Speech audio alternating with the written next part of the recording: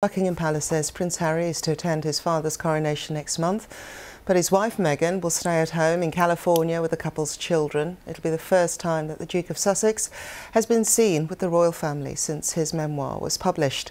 Our royal correspondent Nicholas Witchell reports. They've kept the royal family waiting, but finally Harry and Meghan have replied to the palace's invitation. Harry will be coming to the coronation, but Meghan will not. She's remaining in California for their son Archie's 4th birthday. It means Harry will have to face his family alone.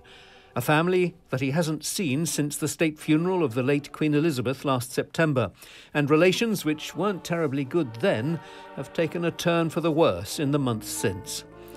First, there was the Netflix series in which Harry and Meghan set out their version of why they'd felt driven out by a hostile media and an unfeeling family. We know the full truth. The institution knows the full truth. And then there was Harry's book, Spare, which disclosed private family moments, including the claim that William had once pushed him to the ground, Kate had been cold towards Meghan, and family members had leaked stories to the press.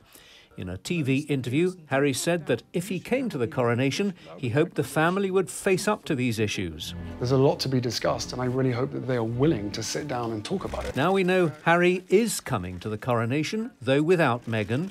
And the question, how will the family respond to him? We know there are still tensions with his brother William, who he's barely spoken to.